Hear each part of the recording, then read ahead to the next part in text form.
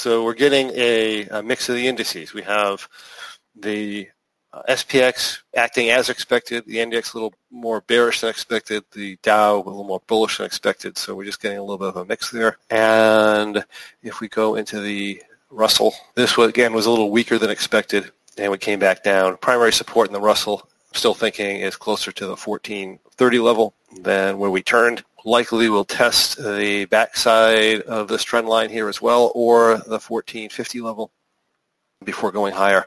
So pretty much the same thing. I'd expect us to range in a very wide sideways movement in the near future. Again, if we start breaking into new highs on the SPX past this level here, we might see them on the Russell or on the NDX because they're a little weaker than expected. But if we start breaking that on the SPX, or if we start pulling new highs, new all-time highs in the Dow, which is going to be the next significant test point in the Dow, then that's definitely going to change our mind.